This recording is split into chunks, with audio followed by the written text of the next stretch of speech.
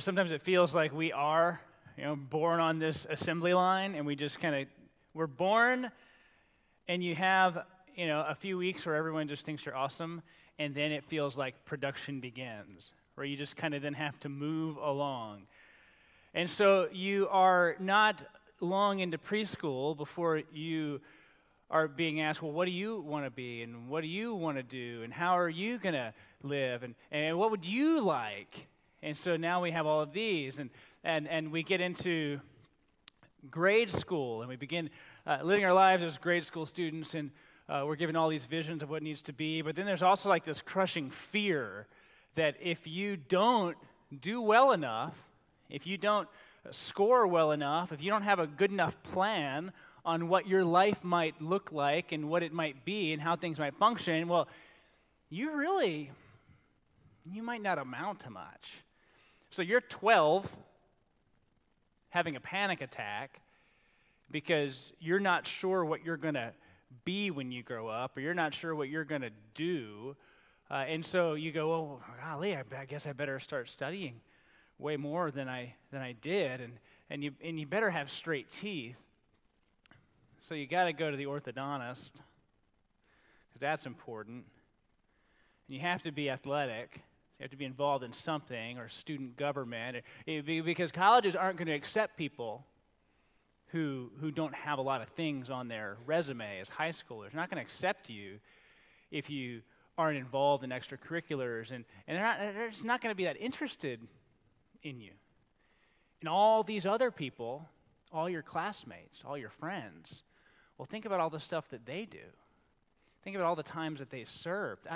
Think about the scores that they get on their ACT or SAT or whatever state you're in that matters. Take it again if you need to take it again. And just take it again. Just keep taking it until you get the score that you need, because that's the thing that's going to be your meal ticket. And then you got to go to college. And goodness, do you have a major yet? What's your major? What are you going to do with it? It's always the question. What are you going to do with it? I don't know. Eat it? I don't know. What are you going to do with what you're learning? You got to do something with that. Now you're working. Hopefully you're doing whatever it was you went to college for, because if not, you're a failure, right? Like, that's what we say. So now you have to kind of head down the career world, and what's the next question that you're going to get? Oh, when are you going to get married? Like when are you going to when are you going to have kids? When's that going to happen? And so it's just like, right, every 5 to 7 years, like there's this new set of looming questions about the type of life that you're going to produce and the type of person that you're going to be, the kind of money that you're going to make. Then it gets real fun, because like you hit your 30s and your 40s, and that's when the separation begins, right? All your friends you went to college with start making more money than you. They start performing better than you. Their kids seem to be way smarter than your kids. You don't know how that happened, because you were way smarter than them. At least your parents told you, so you don't know what's going on there. And so now it just feels like you're caught not in a race, right? You're caught on a hamster wheel. And you just can't ever seem to produce enough. You can't ever seem to be enough. You can't ever seem to measure up enough. And you don't make enough. And your house isn't the right house, and your kids aren't in the right schools, and you haven't made the right decision, and your church is boring. That part's true. And then, you got to be the kid that provides the grandkids that your parents are glad to talk to their friends about. So you have to be sure that you're doing stuff that can be put on Facebook, or you're doing stuff that people can like and draw attention to, and so it never really stops, and then you die. Somewhere between birth and all of those things, at the tail end of it, you die. And I think many people are just stuck with the question of, man, was that worth it? Like, we lose sleep worrying about what's about to happen in our lives. We lose sleep, hours of it, right? We can start a support group. I'll be the leader. I lose sleep too. We use calculators to find out if we'll have enough money in 40 years. We don't just live paycheck to paycheck, but we live just in this emotional state of worry, which leads to a constant state of exhaustion. Almost feels good to be worried. Makes you feel like you're serious about something. Right? If you're worried about something, then people take you seriously. So it's good to be worried because worry shows that there are things in your life that matter. If you're not worried, you seem lazy.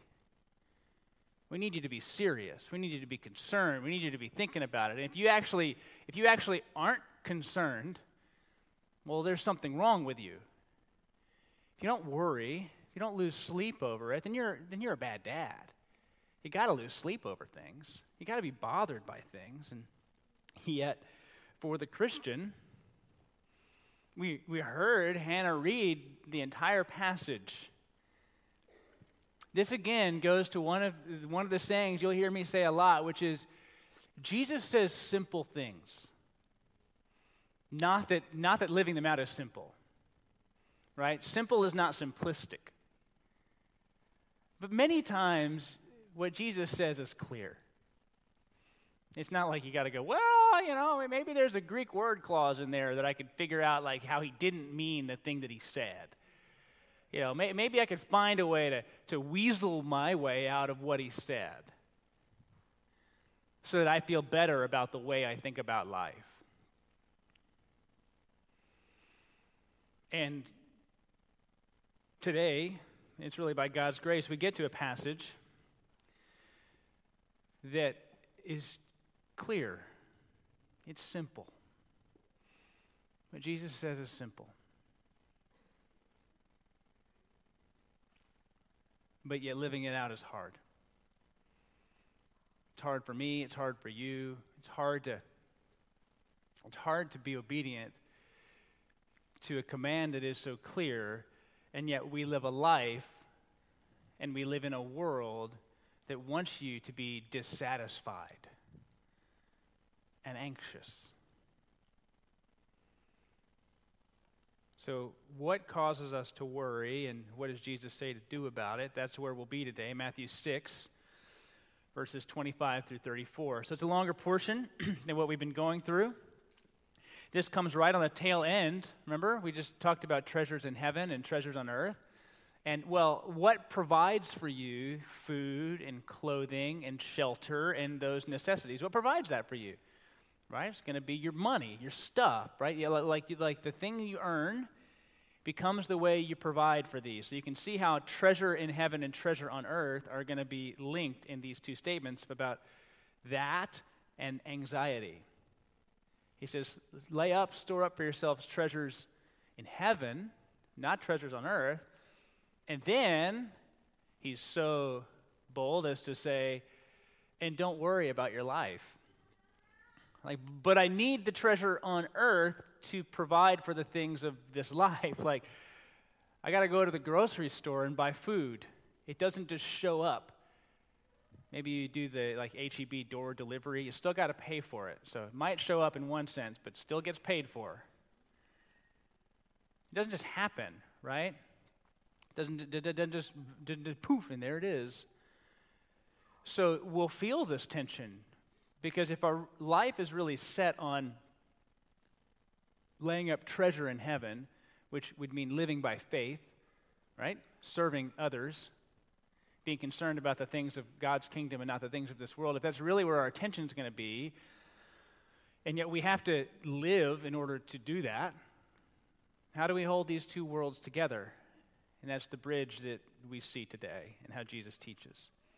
So let's hear the passage again. Matthew 6, starting in verse 25. Therefore, I tell you, do not be anxious about your life, what you will eat or what you will drink, nor about your body, what you will put on. Is not life more than food? And the body more than clothing? Look at the birds of the air. They neither sow, nor reap, nor gather into barns, and yet your heavenly Father feeds them. Are you not more value than they are? And which of you, by being anxious, can add a single hour to his span of life? And why are you anxious about clothing? Consider the lilies of the field, how they grow. Well, they neither toil nor spin, yet I tell you, even Solomon, that great King Solomon, who had all his money and all this stuff, even Solomon was not arrayed, did not look like one of these. But if God so clothes the grass of the field, which today is alive and tomorrow thrown into the oven to make bricks, will he not much more clothe you? I added it to make bricks, but that's where it goes. O you of little faith, therefore, do not be anxious, saying, what shall we eat, or what shall we drink, or what shall we wear? For Gentiles, those who don't know God, they seek after these things. And your heavenly Father knows that you need them all. But seek first the kingdom of God and his righteousness, and all these things will be added to you. Therefore, do not be anxious about tomorrow, for tomorrow will be anxious for itself. Sufficient for the day is its own trouble.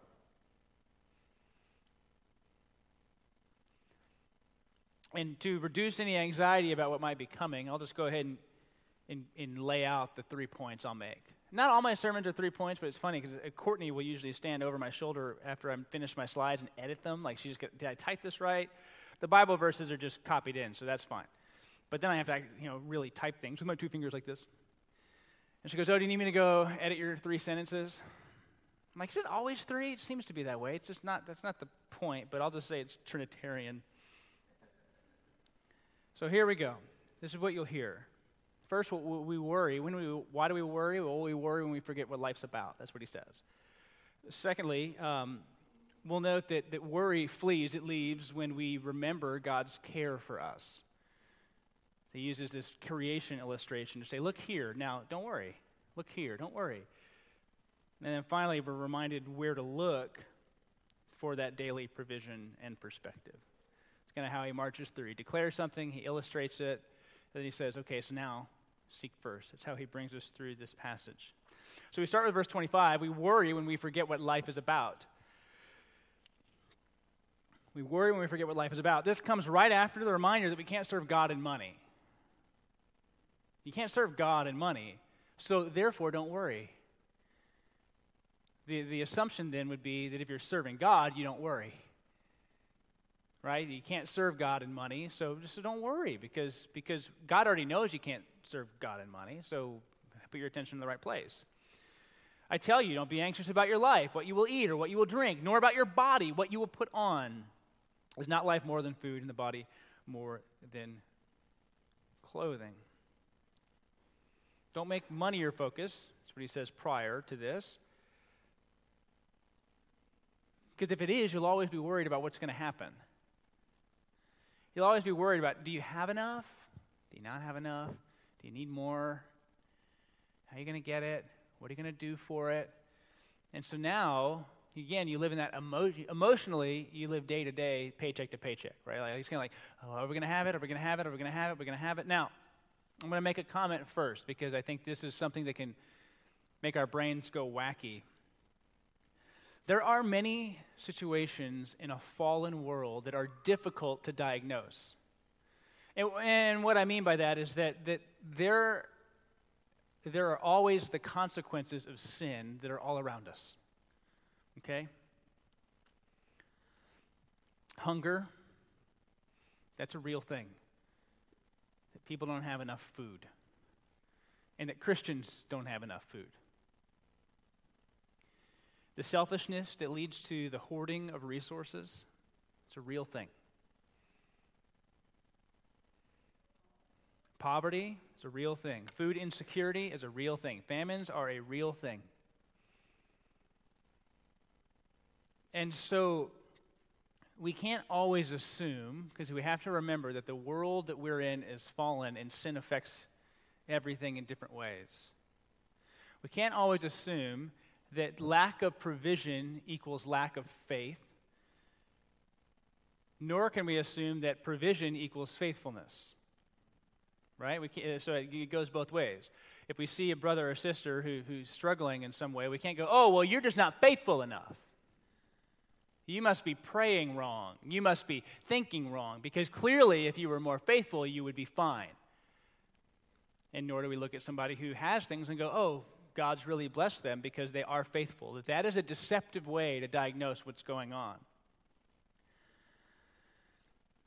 And so we have to remember that, right? That we have to kind of apply that view of sin, understanding that it affects everything, that it's pervasive in all the things that it affects. I mean, even remember in the first missionary journey, not in the first missionary journey, I'm sorry, but there was a famine in Jerusalem that affected the Jerusalem church.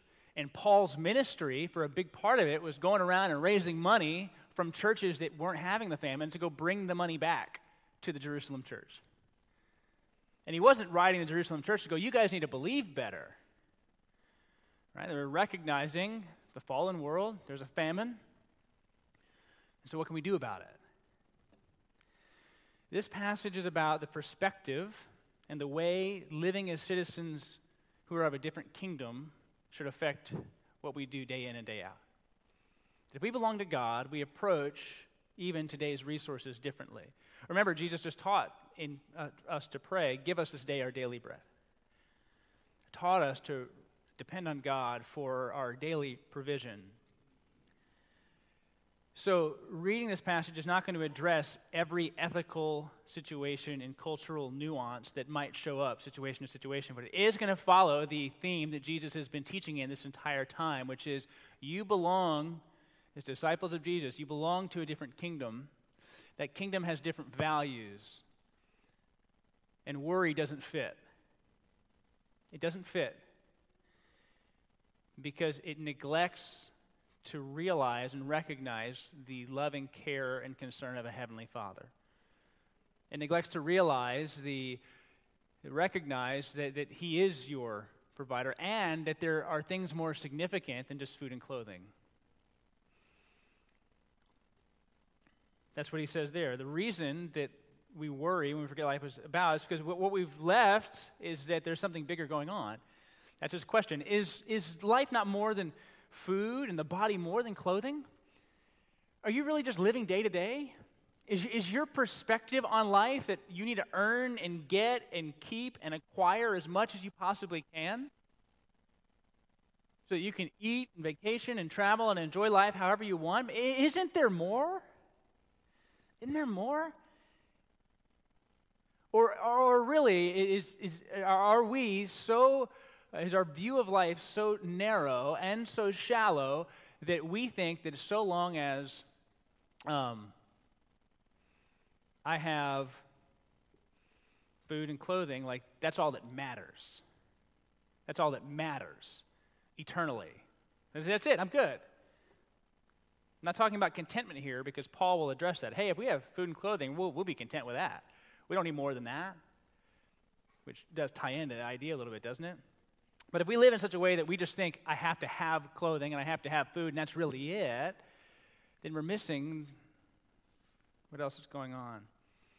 What's the implication is that when you think that life is all about your body, your clothing, your food, your needs, and you have fundamentally misunderstood God's kindness to you, and that we're created in His image, that we have enormous value because we're in God's image. We are God's creation. Life is more than just these things. And it does not mean that we should not be fed. Remember, Jesus feeds 5,000. He has compassion on people who are hungry. He's not like, oh, I'm sorry, good luck. After his resurrection, I love this little image, and we don't often think about it, but after his resurrection in the Gospel of John, Jesus is cooking breakfast for the disciples. Now, that breakfast is fish, and that's not really what I would eat for breakfast, but he's on the shore, and he cooks for them. Well, they're out in the boat fishing, going, I don't know what's going to happen. We just kind of gave away 3 years of our life. And what does he do? But cooks breakfast for his disciples who don't even know that he is still around at that point. He cooks for them. They've moved on, and he's cooking breakfast. What this means is that food is not the end game. Clothing's not the end game. That's not what it's all about. We do pray for our daily bread, right? That's one thing that we're told to pray by Jesus, to pray. Give us this day our daily bread. But we're also told to pray, your kingdom come, your will be done. That the first part of that prayer is all attention on God and what God is doing and how we can align ourselves to it. And so if we only focus on the back end of how he teaches us to pray, then we're only focused on things that we think matter right here and right now. That first half of the prayer is just aligning. May your name be holy, your kingdom come, your will be done on earth as it is in heaven. Give us today our daily bread.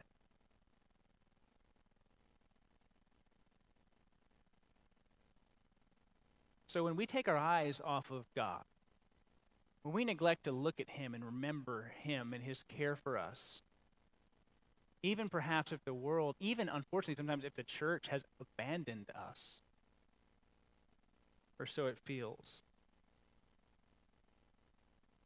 then we start to sink like Peter did when he's walking on water and he gets freaked out by the wind and the waves that are around him and he begins to sink.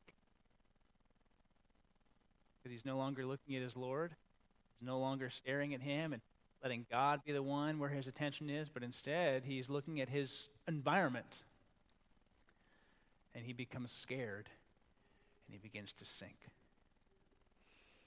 When we're only looking at our closets and our bank accounts and our pantries, then we have fixed our gaze inappropriately. And we've assumed that success is more of those. More of those things means we're doing okay. But life is about the Lord, and we must constantly remind ourselves of these truths, because when we worry, we forget what life is about. Now, I don't know if you do this. I don't do it well either sometimes, but have you ever connected your own worry with your view of God? And what I mean by that is that what's on the other side of that worry? Perhaps you're here this morning, or you're maybe listening later in the week. Hello to all who are listening, on Tuesday. And you've only known anxiety. It's really what you've known. And the varying levels of intensity that may come from it. You've never had peace. You've always been concerned. And it's only being magnified through your family because, that just worry is contagious. Anxiety is contagious. We see people worried, we get worried. And my kids know, and your kids probably know, my kids know when something's up in my head because they tell me I'm acting funny. They know.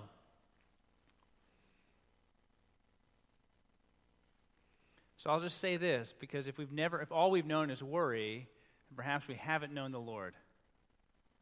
And that's not to say if you know the Lord, you will never worry. Because, again, we wander, we forget.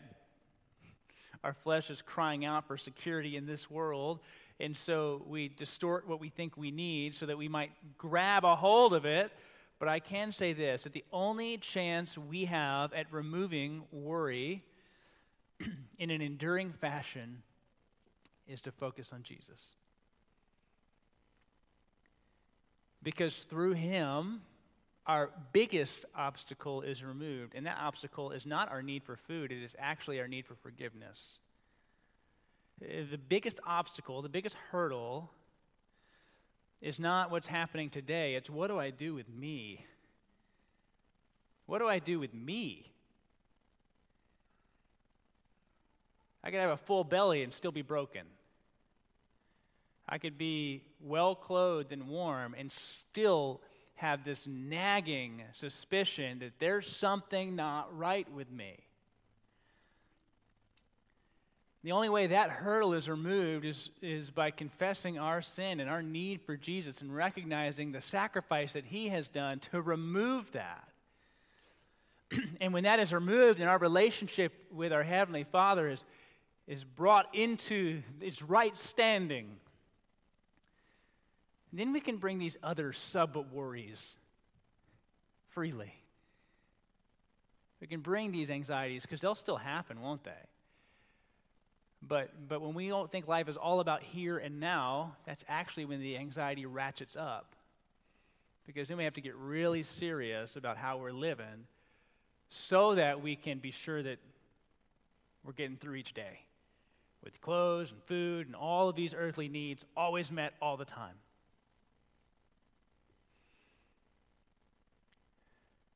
with the offense of our sin removed by Jesus, we can learn obedience in the hard moments. Because we can look to him and go, oh, he did that. I mean, he has said this, right? That foxes have holes and birds have nests. The Son of Man doesn't have anywhere to lay his head. His whole point was, I'm day to day on this thing, with where I might sleep or where I might be.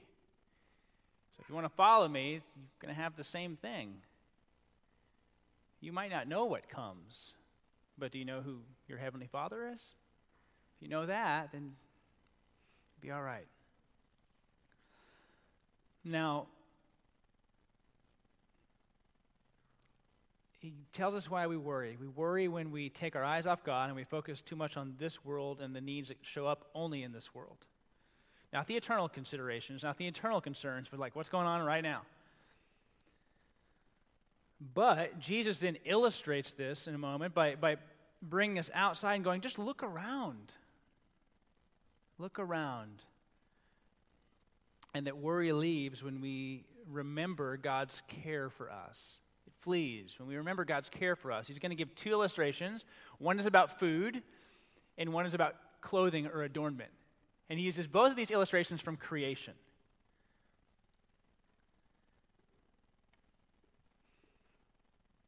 Now, remember what we said earlier, that a fallen world is full of sin and selfishness, that even birds can be hungry, and flowers that are set out in the Texas sun in June aren't going to last long. We understand that. We understand that this is just how the world is. But again, he's saying, just look at the amount of care God gives to his creation, and aren't you more valuable? That's what he's about to do. And he's teaching outside, which helps. If I'm like, look at the birds. You're like, what birds? This is a room with light bulbs. Well, look at the light bulbs. They have electrical current. Like, I couldn't say it like that. So this is his teaching. Look at the birds of the air. He's probably pointing to them. Look at the birds of the air. They neither sow nor reap nor gather into barns, and yet your heavenly Father feeds them. Are you not of more value than they? I think it's a hard one for us sometimes. We don't actually view ourselves as more valuable than the creation. But Jesus tells you that you are. Are you not of more value than a bird? Birds aren't created in God's image. You're created in God's image. Flowers aren't created in God's image. You're created in God's image. So he goes, Are you not more value than they? And then he brings this little rebuke. So which of you, by being anxious, can add a single hour to the span of life? That's a rather logical argument, isn't it? You don't have to be a Christian to even make that argument. Right? I'm sure there are non-Christians all around who would say the same thing. Can you actually gain anything by being worried?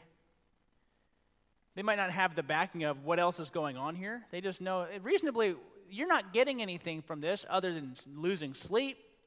So why do it?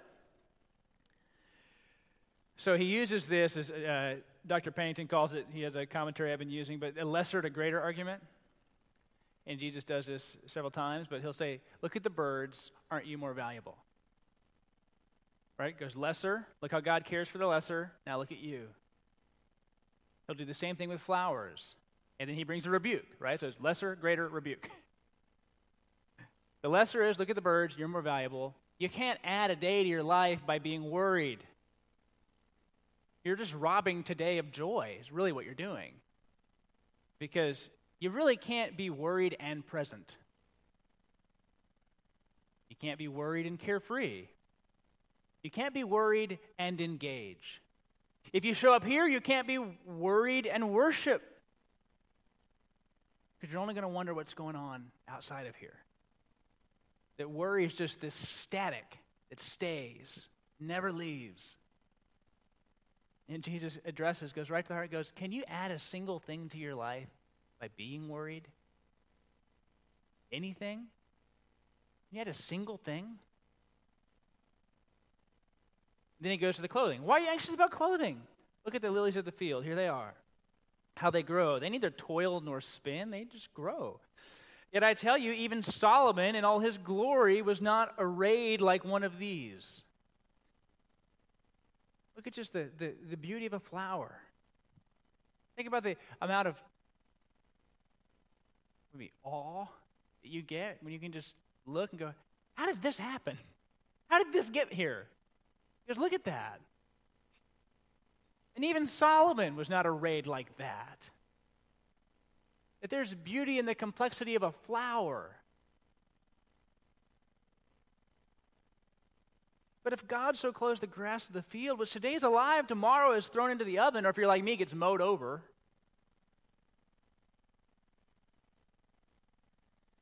will he not much more clothe you? Oh, you of little faith. Which again goes back to worry, which you can see a contrast now, right? Take our eyes off God. We're not trusting in him. What happens? Worry increases because we've lost the source that holds us steady. So then he goes to the rebuke. So don't be anxious saying, what shall we eat, or what shall we drink, or what shall we wear? Gentiles seek after these things. That's the rebuke. You're living like somebody else. You're living like people who don't know me.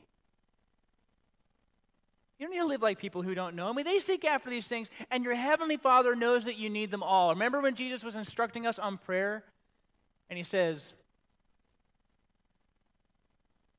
you don't have to be a crazy babbler in your prayers. You don't have to go on and on and on and on. What's his reason for that? Your heavenly Father knows what you need. Your heavenly Father knows what you need. He'll take care of you. Now, again, I can speak to the complexity of this because let's just assume for a moment, and this is why, layers of sin can confuse how we read passages. Let's say for a moment that you are riding the coattails of about 50 bad decisions. Okay? And what I mean by that is this. You racked up credit card debt galore. You're way over levered in your house. You bought a house that's much more expensive than you can afford. Somehow you got in. You expect a certain standard of living in the cars that you drive and the places that you go and the food that you're going to eat. And so all of a sudden you are just maxed in every part of life. In that moment, I don't think just trusting God is the next best move. We'll just trust God. He'll provide for all those things. Well, not if the decision himself was built and fostered in a furnace of sinfulness and lack of faith. The next best move to actually begin to trust God to provide for us is repentance for running way out far ahead of what you needed in the first place. It's to ask forgiveness for getting to a position where you lived in such a way that you thought this world was what mattered. And that you might have to go through a painful process of selling and removing and reducing and downsizing to actually get to a spot where all that anxiety has now gone. Because our sin makes us anxious too, doesn't it? It makes us anxious too. So that's why I say when we read these passages and we see the illustration between birds and days or flowers and the Gentiles, like when we see those things, we see that how Jesus teaches, remember that we might be living in such a way that we are way overextended in how we live. In that moment in time, the solution isn't just trust. Oh, it'll be fine. Just trust God that, somebody's going to write you a $400,000 check to get out of it. No. At that point in time, the solution is get out of it. Get out of it. Because you'll never get to this anxiety-less mind that can focus on the Lord if all of your attention is maximizing all the things and treasures that you have. You have to see how these things work together. That if we're storing ourselves up treasures on earth, then we're likely increasing our anxiety as well. That these things move together. Whereas if our concern is treasures in heaven, then we're not as concerned about things of this earth, and then what starts to happen? We're not concerned about upgrading, increasing, expanding, showing off. But, People who sell you a car, what do they ask you, right? How much can you afford to pay? That's what they want to know. Like, I don't know of a person who's like, how little can you afford? That's what I'll sell you. What is your bottom dollar? I'll do that. I mean, even I have a good buddy. Oh, yeah, hope he's not listening. No, we joke about it. He's written 1, 2, 3. He's done 3 of my home loans and a refinance of our current house. Like, that's what he's done. I know him. I'll joke with him. But he's always like, oh, you just go ahead and get the free money. Like, go ahead. Because in his world, like, you just do it. I have to be like, hey, no, like, I'm not as, like, that's not my approach right now.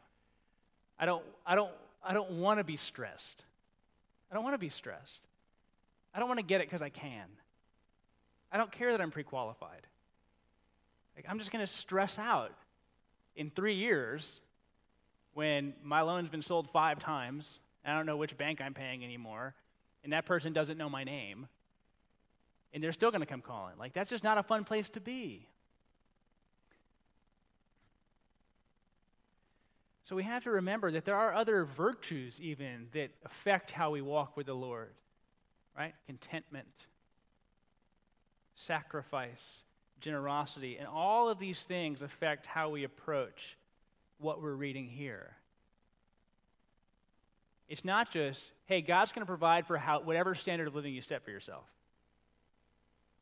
Because whatever standard of living you set for yourself is more than likely storing up for yourselves treasures on earth. I know me, and so that helps me know you a little bit, right? That we like to show off. We like to get stuff. We like to gain, even if we don't need it. And also think about saving. We talked about this last week. I want to talk about it more this week. Remember when God uses Joseph in the book of Genesis. Joseph has been sold into slavery by his brothers. He's been forgotten in prison after he had given an interpretation of a good dream. 2 years go by, he forgets. Pharaoh's having dreams. Pharaoh's freaking out. Joseph interprets the dreams. He goes, you're going to have 7 years of plenty, 7 years of famine. Well, what do? We talked about this last week. What do? They take the 7 years of plenty, save up, so that when the 7 years of famine come, they have food. That was godly insight given to Joseph, both to provide in that moment, but also to preserve the nation that he had promised would be the nation that would show God's goodness to the world.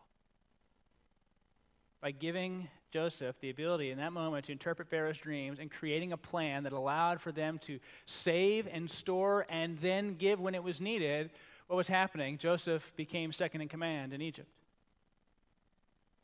Genesis ends on a high note. Exodus brings us down, right?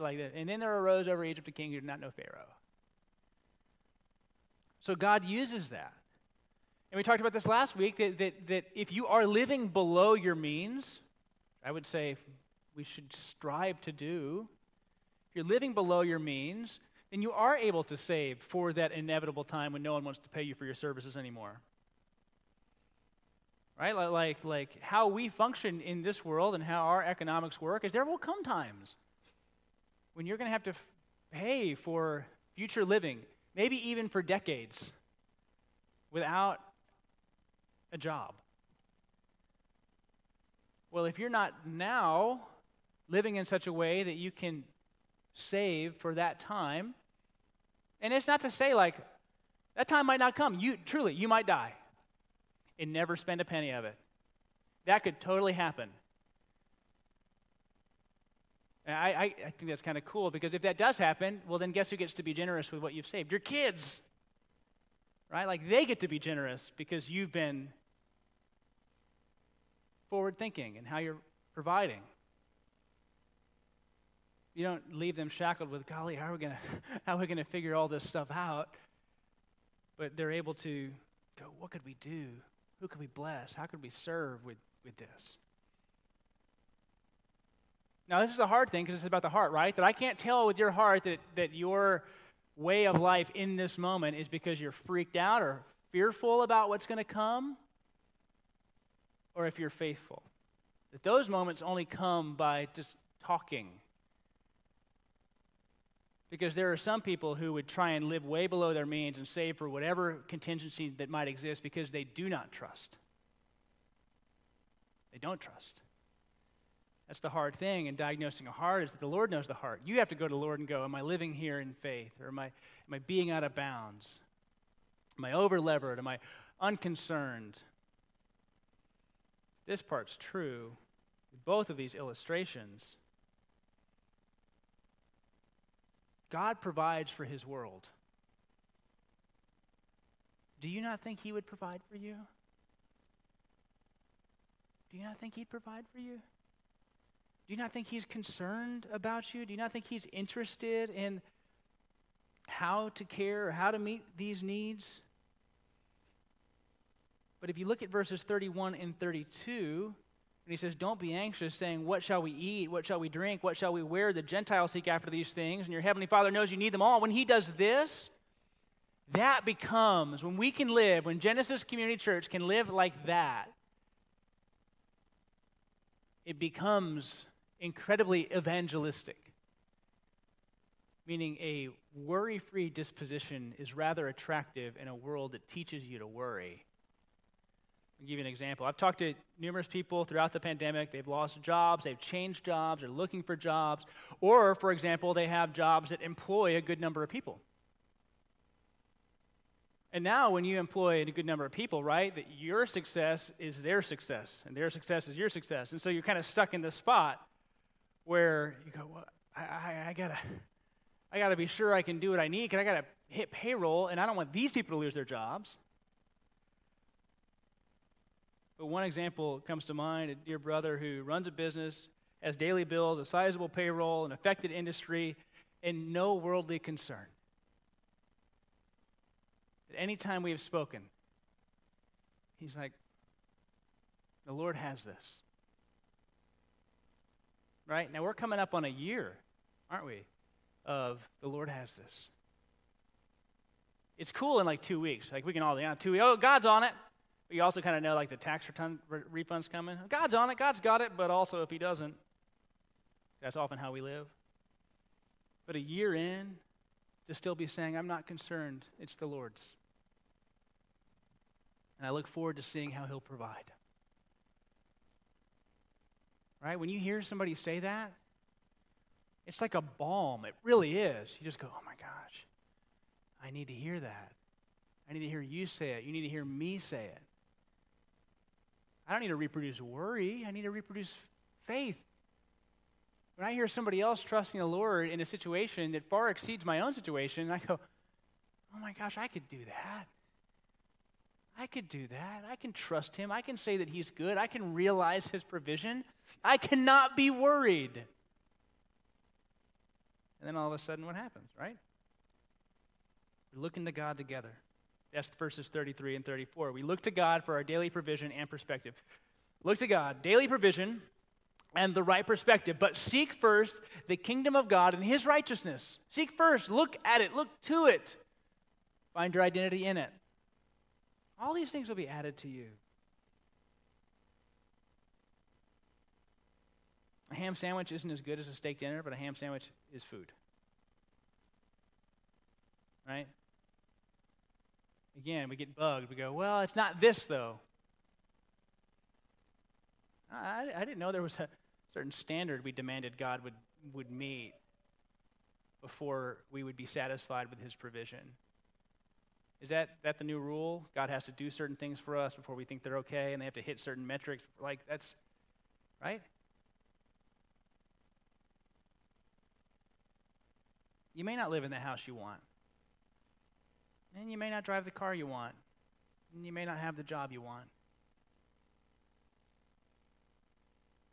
But are your needs met?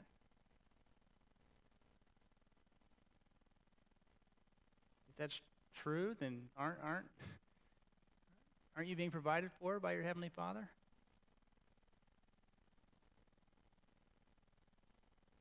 And your shirt has a hole in it. That's okay. You haven't been able to upgrade your phone. That's okay. You'll be okay. Right? The Lord is not obsessing in heaven about how you don't have a new phone. Jesus teaches us to pray earlier in Matthew chapter 6. And now he's showing us how to live out that prayer in a moment. This is what I love about Jesus. He doesn't just give us good luck, like good luck, buddy, but seek first is a matter of priority. Is life really about God and his kingdom? If so, then why do I need to worry? When your day starts, do you remind yourself of the first things? Are you surrendering your day and your life to the Lord and reminding yourself of God's power and provision in your life? Are you seeking first? Every day you need it. Every day.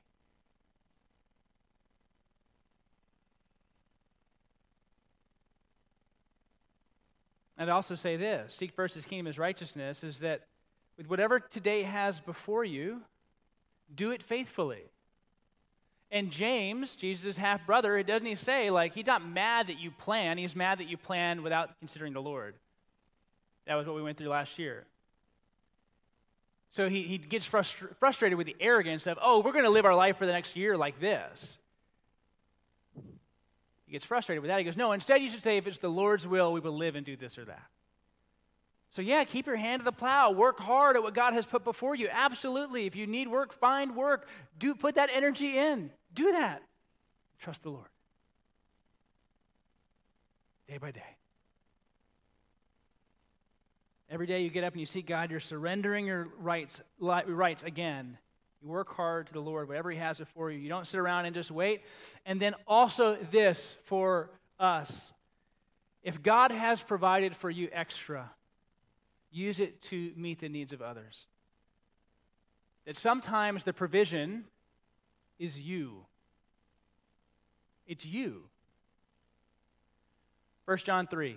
But if anyone has the world's goods and sees his brother in need, yet closes his heart against him, how does God's love abide in him? Little children, let us not love in word or talk, but in deed and truth. We forget this part, that the church can be God's provision for our needs.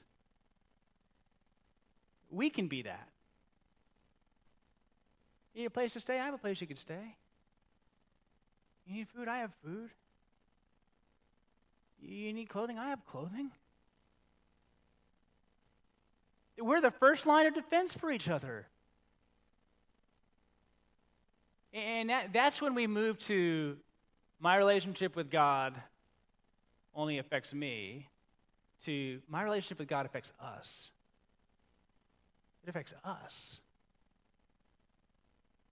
That God has put people here in the midst of our church family who can help one another, care for one another, serve one another. That some people can earn more, and those people, at least in amounts, can give more. And in many instances should. Not talking percentages or anything like that, but man, if you make more, I hope you can give more. Absolutely hope that. Of course I hope that. And so God has given us one another to help meet the needs. This is thoroughly in keeping with the entire teaching of the New Testament. And as many as had need, that's what it says. And as many as there were needs, they would sell what they had and they would provide for one another. And so even then, we can help be, by God's grace, the one who helps reduce the anxiety in the life of our brother and sister. We live out faithfully what God has done for us, and we live faithfully in relationship with our brother or sister, that we can actually help be this. We can help be an anxiety reducer. We don't just look at them and go, good luck, buddy. Right? That's what John here, and that's what James condemns. When you see someone who has needs and you just say, I'll pray for you from across the room. That must be hard. Rather than care for them, help them. Consider Jesus. He lived a life daily dependent on his Father's grace, even food and shelter, and he knew that God's word was the nourishment for our souls, not just for our bodies. And even in suffering, he was not fearful for his life. Every day, every moment is an opportunity for us to exhibit fear or faith. And we don't need to worry about tomorrow or 18 years from now or 35 years from now because God provides for us in the moment what we need. And a church that trusts Him replaces worry with worship because our minds and our hearts are free to lift up His name.